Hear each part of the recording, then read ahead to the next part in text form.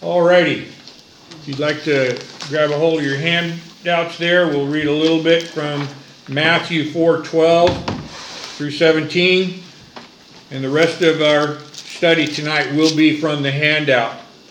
I've got plenty of scripture in there for us to read and to look at in depth. The Gospel according to Matthew, part 11, we begin in verse 12 of Matthew 4. Matthew 4, verse 12. Now, when Jesus had heard that John was cast into prison, he departed into Galilee. And leaving Nazareth, he came and dwelt in Capernaum, which is upon the sea coast, in the borders of Zebulun and Nephthalim, that it might be fulfilled, which was spoken of Isaiah the prophet, saying, the land of Zebulun and the land of Nephthalim, by the way of the sea, beyond Jordan, Galilee of the Gentiles. I thought that was interesting how the Lord phrased that. Galilee of the Gentiles. The people which sat in darkness saw great light, and to them which sat in the region and shadow of death, light is sprung up. From that time Jesus began to preach and to say, repent, for the kingdom of heaven is at hand. Now, if you'd like to take your handouts and follow along, the Lord had been baptized, fulfilling righteousness, as it is stated in verse 15 of chapter 3. He was tempted as we, yet without sin. That's chapter 4, verses 1 through 11. And now he begins his ministry. Now, I want to stop there for a moment because I didn't put this in the handout. Notice when the Lord started his ministry. Immediately following the time that he found out John was in prison. John's work was done. As a mortal man, his work on this earth was done, and it was time for him to go home. Herod was going to take his life, cut his head off, and the Lord knew what was going to happen. He had purposed all that happened to John the Baptist. So here, John the Baptist, his work as a messenger of God was done, and the Lord steps in next and takes over being the messenger himself. He begins his ministry, as it says there in verse 17. So continuing on in our handout, he begins his ministry, shining the light of himself in the hearts of his chosen beyond the Jordan in Galilee of the Gentiles, a prophecy that was spoken of by Isaiah. And we read that, I put that in the handout for you, Isaiah 9, verses 1 and 2. Nevertheless, the dimness shall not be such as was in her vexation, speaking of Israel, when at the first he lightly afflicted the land of Zebulun, and the land of Nephtali, and afterward did more grievously afflict her by the way of the sea, beyond Jordan, in Galilee of the nations. The people that walked in darkness have seen a great light. They that dwell in the land of the shadow of death, upon them hath the light shined. Now, I want to be very clear about something. Let's be very clear here.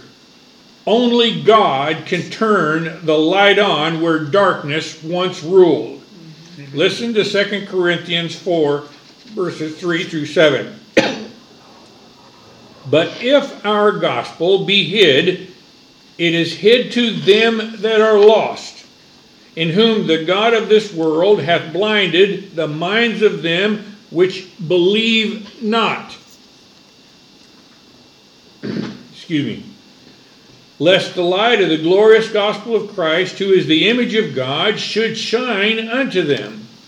For we preach not ourselves, but Christ Jesus the Lord, and ourselves your servants for Jesus' sake. For God, who commanded the light to shine out of darkness, hath shined in our hearts to give the light of the knowledge of the glory of God in the face of Jesus Christ. But we have this treasure in earthen vessels, that the excellency of the power may be of God and not of us.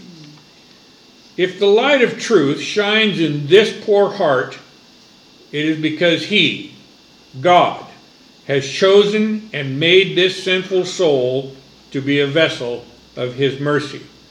In Romans 9:15 we read, "For He saith to Moses, I will have mercy on whom I will have mercy, and I will have compassion on whom I will have compassion." Page 2. And in Romans 16, he then says, "So then it is not of him that willeth, nor of him that runneth, but of God that showeth mercy." Now I want to stop there again. I've been mentioning this a couple of times in the last few messages.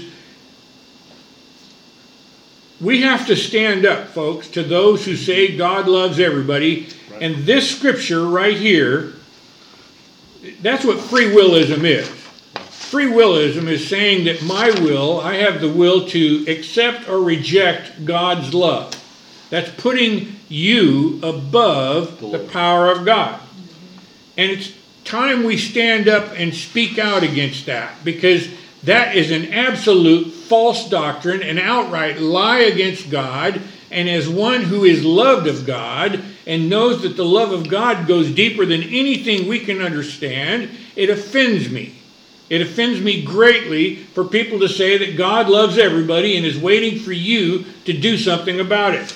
His word says right here, "So then it is not of him that willeth, it is not your free will, it is not your decision, nor of him that runneth, it's not the good works that you do, but God that showeth mercy." And every single one of God's people are taught this to their heart by God himself. And then in verse 21 through 26, we read these words of Romans chapter 9. "Hath not the potter power over the clay? Is not God sovereign over all things to do what he wants? Of the same lump to make one vessel unto honor and another unto dishonor? What if God, willing to show his wrath, to make his power known, endured, withheld with much long suffering the vessels of wrath?" He put up with them. He puts up with the vessels of wrath fitted for destruction, and that he might make known the riches of his glory on the vessels of mercy, which he had afore prepared unto glory. He's prepared his people from before the world was. He's loved us with an everlasting love. Folks, everything God has created is for his people. For him to call his people out of the darkness they once walked in and shine the light of his Son in their lives, in their hearts. What a glorious God. What a wonderful God to love a people such as us. To make known the riches of his glory in vessels of mercy, which he had afore prepared unto glory.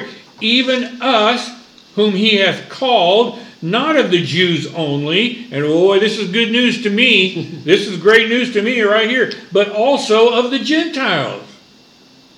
As he saith, also in Osee, "I will call them my people." I will call them my people, which were not my people, and her beloved, which was not beloved.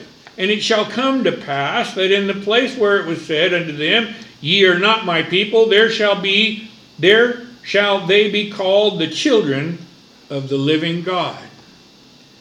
Now, folks, the word of God is quick and powerful and sharper than a two-edged sword, piercing even the dividing asunder of soul and spirit. Now listen to this.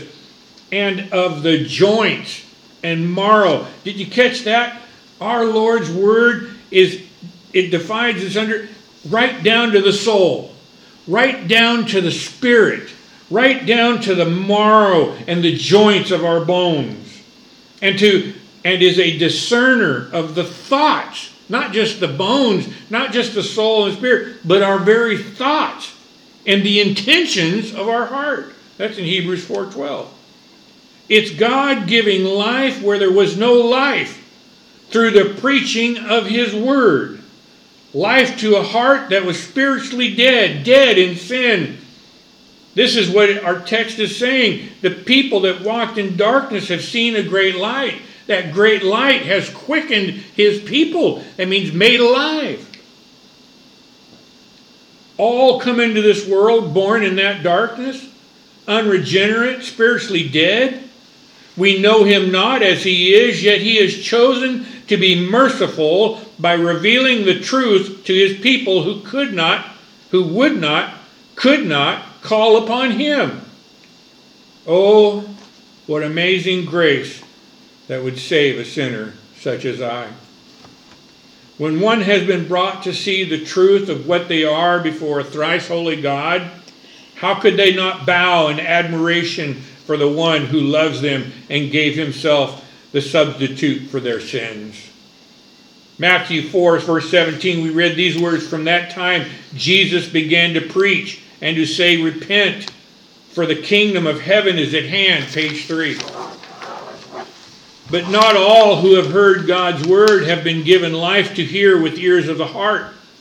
To some, the truth is hid.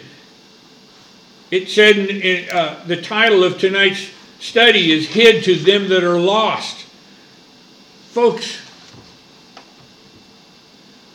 the best way I know how to exemplify and magnify God's grace is to point out where we would be without him. And that's exactly where we would be without God. Without the mercy of the Lord, without the grace of the Lord, we would have these things hid to them that are lost. Not all, as the world would like you to believe, are loved of God. This must be pointed out as part to our understanding to the depth of his love for his people, for me, for you. God does not love everyone. He hates the wicked, and if I were not by his grace washed clean and made righteous in his blood, in the blood of his Son, he would hate me as well, for in this flesh dwelleth no good thing. Isn't that what we read over in Romans? Look here, Romans chapter 7, beginning at verse 14. "For we know that the law is spiritual, but I am carnal, sold under sin. For that which I do, I allow not." This is Paul expressing himself. Now remember, Paul, he knew all of the customs. He knew all of the regulations of the Jews. He was a Pharisee. He was right there at the top. He carried letters to persecute the church before God called him out of that darkness. He knew the scriptures. He had been studying them all of his life. He was very familiar, yet here, listen to what he says about himself. "For that which I do, I allow not. For what I would, that do I not. But what I hate, that I do. If then I do that which I would not, I consent unto the law that it is good. Now then it is no more I that do it, but sin that dwelleth in me. For I know that in me, that is in my flesh," writes Paul, "dwelleth no good thing. For to will is..." Now this is after the Lord. This is quite a while after the Lord had called him. This isn't just yesterday. This is talking about quite some time back that the Lord had called him out of the darkness. "For I know that in me, that is in my flesh, dwelleth no good thing. For to will is present with me, but how to perform that which is good I find not. For the good that I would do..."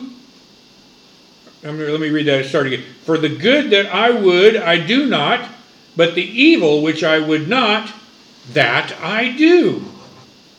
Now if I do that I would not, it is no more I that do it, but sin that dwelleth in me." You know, I stop there for just a moment. I know as many on one hand who claim to be Christians that are just so righteous within themselves and what they are now compared to what they used to. God's people, we know better. We know that in this flesh we never get better. That was one of the things that just highlighted the preaching of God's Word from Gene Harmon when I first started coming to church, when the Lord first started bringing me to church, was I was sitting in the pews knowing that what he was preaching was absolutely correct. There's still nothing good in John Reed. To this day, 25 years later, there's still nothing good in the flesh that sits before you on this computer. There's still nothing good in me in the flesh. But I have a Savior who's perfect in every way. I find then, Paul writes back in verse 21 again, then a law that when I would do good, evil is present with me, for I delight in the law of God after the inward man. Oh, how we wish and desire the law of God would be more filling in our hearts, in our bodies, in our flesh. Verse 23, but I see another law in my members, warring against the law of my mind, and bringing me into captivity to the law of sin which is in my members.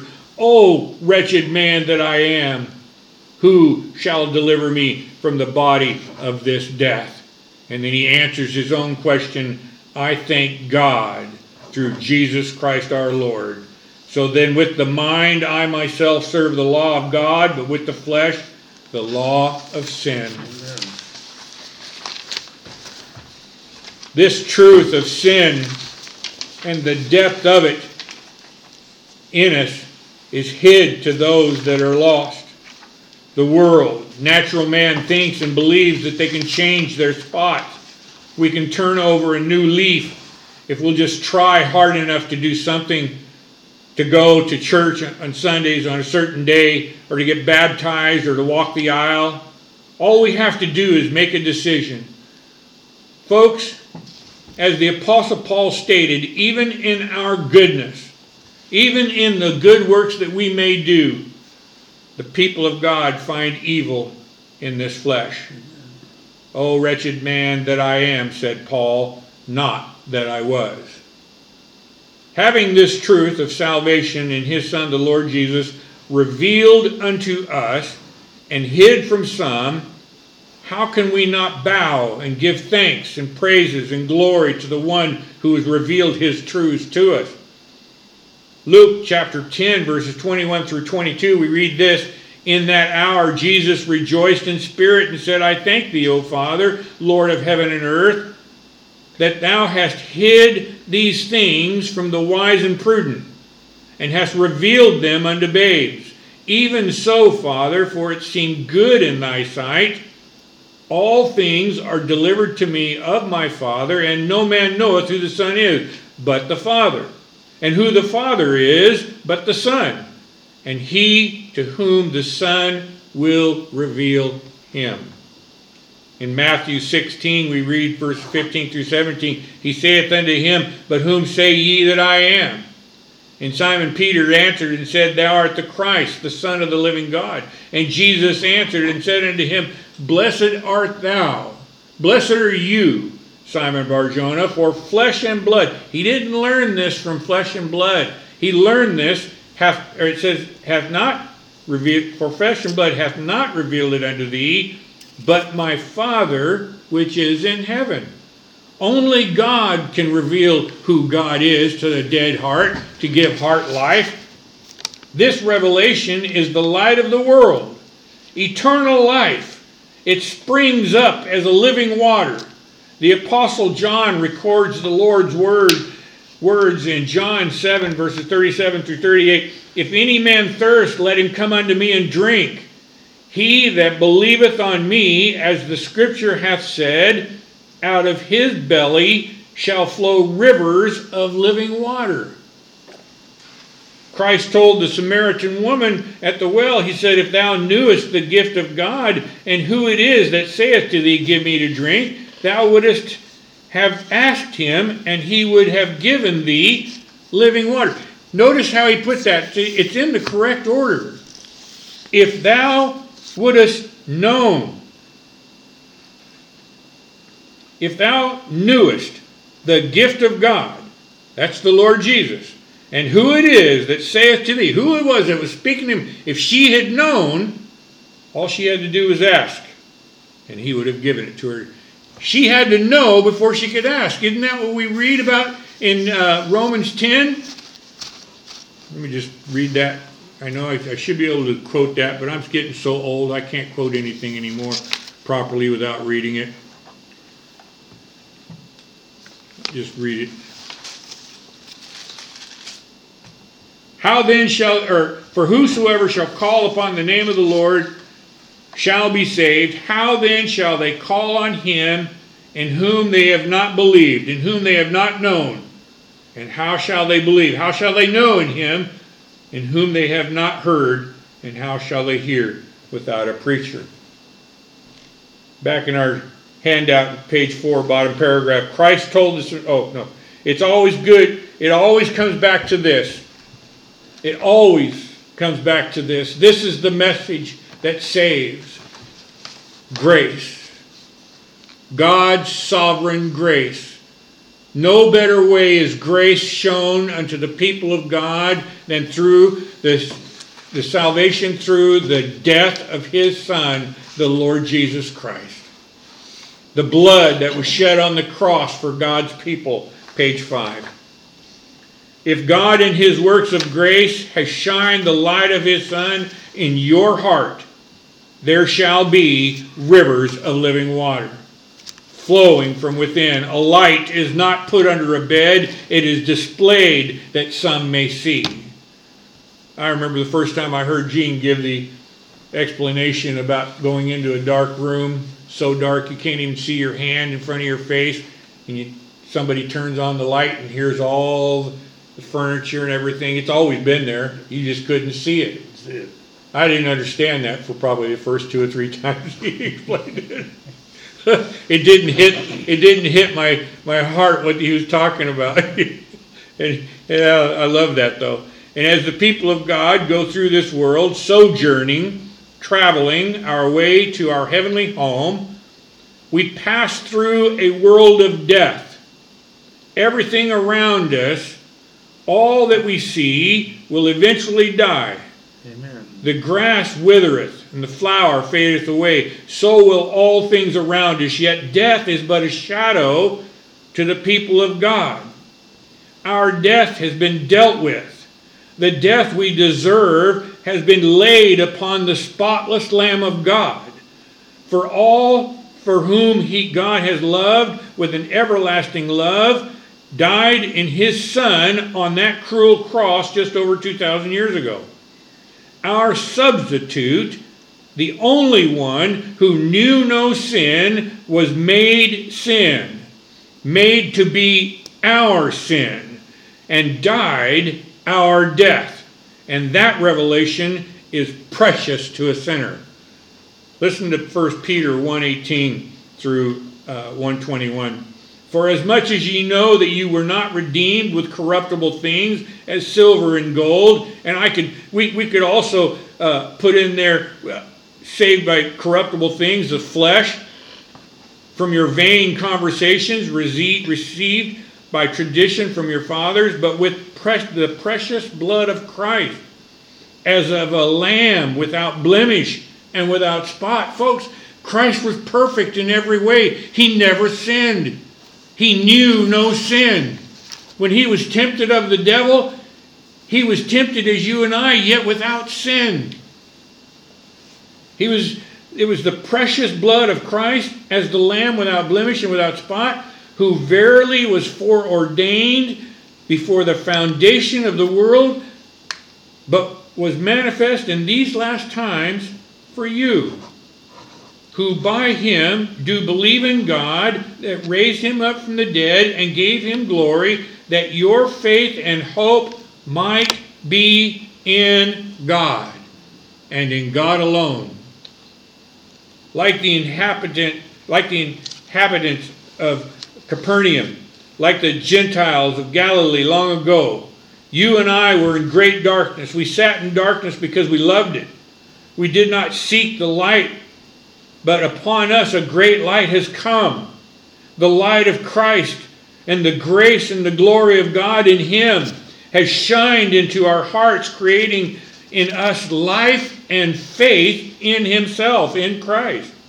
Listen to John 1:14. These are words that God's people are brought to believe with every ounce of our being In the beginning was the Word. This is the Word of God. This book that God has inspired men to record the words there are the words of Him, the Word of God. If I was to say in the book of Peter, this is God's Word saying grace and peace be multiplied unto you, I'd be accurate in that. Even though Peter wrote it, it's the Word of God.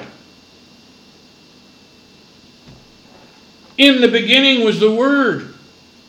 Christ is always, and we know the Word is Christ because the Word was made manifest in Christ. He was made flesh. Christ has always been the Lord Jesus Christ, the Son of God. He just wasn't the God-man.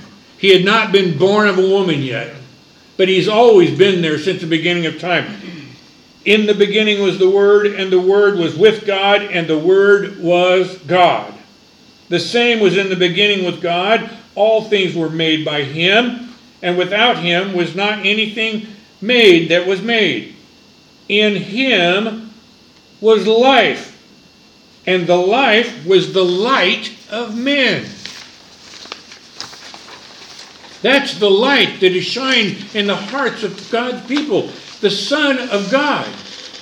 That's the light that is revealed into those who He has loved from before the beginning of the world. It's the light of His Son, the Lord Jesus, as the Son of the living God. And the light shineth in darkness, and the darkness comprehended it not. I know that I didn't understand who God was before He called me. I know it as clear as a bell now. I can see just as how dark my darkness was before God came and shined His light in my heart. There was a man sent from God whose name was John. The same came for a witness to bear witness of the light, that all men through him might believe. He was not that light, but was sent to bear witness of that light. That was the true light which lighteth every man that cometh into the world. He was in the world, and the world was made by Him, and the world knew Him not. He came unto His own, and His own received Him not. But as many as received Him, now listen to this. We just saw how those who loved the darkness turned away from the light. He was in the world, and the world was made by Him, and the world knew Him not. He came unto His own, and His own received Him not. But as many as received Him, to them gave He power to become the sons of God. Did you notice it wasn't something they had done? Right. Who was it that did the work there? Once again, we see it's God's sovereign power that brings men to know who He is. He gave He power to become the sons of God, even to them that believe on His name, which were born not of blood. And here again, that free will. How can they read this and not understand it? Nor of the will of the flesh, nor of the will of man, but of God. And the Word was made flesh and dwelt among us, and we beheld His glory. The glory is the only begotten of the Father, full of grace and truth. When the gospel comes, light comes. Listen to Luke chapter 1, verses 77 and 79. To give knowledge of salvation unto His people by the remission of their sins, through the tender mercy of our God, whereby the dayspring from on high hath visited us, to give light to them that sit in darkness and in the shadow of death, to guide our feet into the way of peace. In John 3:19, we read these words, and this is the commandment, or this is the condemnation, that light is come into the world, and men love darkness rather than light, because their deeds were evil. When the gospel comes into the heart, in the grace and the power of God, the Holy Spirit, we are made new creatures in Christ. Listen to Genesis 1 through 3. In the beginning God created the heaven and the earth was without form and void, and darkness was upon the face of the deep, and the Spirit of God moved upon the face of the waters. And God said, let there be light. And there was light. Now, I want to stop there for just a moment. A lot of the a lot of folks are going through this world thinking that God created light. Did you read what we just read there? I want you to back up and take a look. One more. And God said, let there be light. He created everything else. We see there created the heavens and the earth, and without form, and it was void, and darkness upon the face. And the Lord said, let there be light. He didn't create it. Christ's light has always been there. It is the light. And there was light. In 2 Corinthians 5:17, we read these words, therefore, if any man be in Christ, he is a new creature. Old things are passed away. Behold, all things are become new. Page 7. Brother Don Fortner wrote this. He said, he came to Capernaum because Capernaum in Galilee was the place of Gentile nothings and Gentile nobodies. It was the place from which he would fetch trophies of his grace. And he quotes from, or he refers to 1 Corinthians 1, 26 through 31, where we read, for you see your calling, brethren, how that not many wise men after the flesh, not many mighty, not many noble are called. But God hath chosen the foolish things of the world to confound the wise, and God hath chosen the weak things of the world to confound the things which are mighty, and base things of the world, and things which are despised hath God chosen, yea, and things which are not, to bring to naught things that are, that no flesh should glory in his presence. But of him are ye in Christ Jesus, who of God is made unto us wisdom, and righteousness, and sanctification, and redemption, that according as it is written, he that glorieth, let him glory in the Lord. So we see that the Lord has come to Capernaum, to the Gentiles, were the Gentile nothings and the nobodies. He's fetched his trophies of grace from the heathen. Don goes on to say there, Galilean speech was crude. Galilean people were poor, illiterate, and uncouth. Galileans were the roughnecks of the other side of the tracks. These are the people from whom our Lord would call out a people to serve him. And we'll look at that next week as our Lord calls his disciples along the Sea of Galilee, by whom he would build his church and his kingdom. The message our Lord preached was the same of what John the Baptist preached. From that time Jesus began to preach and to say, repent, for the kingdom of heaven is at hand. Our Lord preached one message. He preached the necessity of repentance in hand with the necessity of trusting him alone for acceptance with God. Testifying both to the Jews and also to the Greeks, repentance towards God and faith towards Christ, faith toward our Lord Jesus Christ. That's in Acts 20:21. He preached that message constantly, as we can see in Luke 13:1 through 5. There were present at that season some that told Christ of the Galileans whose blood Pilate had mingled with their sacrifices.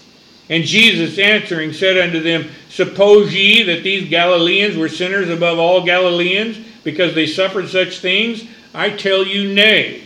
But except ye repent, ye shall all likewise perish. And then he adds another group of folks to that. He says, or those 18 upon whom the tower of Siloam fell and slew them.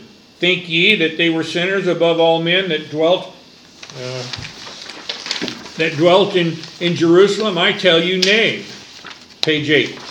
Except ye repent, ye shall all likewise perish. And he also preached that message urgently. He said, for the kingdom of heaven is at hand. No time to waste. It's here right now. The Lord of glory was a preacher. Let all who claim to be preachers follow his example and reiterate his message. J.C. Ryle wrote these words. He said, there is no office so honorable as that of a preacher. There is no work so important to the souls of men. It is an office which the Son of God was not ashamed to take up. It is an office to which he appointed his 12 apostles. It is an office to which Paul, in his old age, specially directs Timothy's attention to. He charges him with almost his last breathing words, preach the word, as it says in 2 Timothy 4, verse 2. It is the principal means which God has always been pleased to use for the conversion and the edification of souls. The brightest days of the church have been those when preaching has been honored, and the darkest days of the church have been those when it has been lightly esteemed. It is my prayer that the Lord will press on my heart to continue preaching His gospel with earnest care for the souls whom He has come to command His light to shine in. Amen.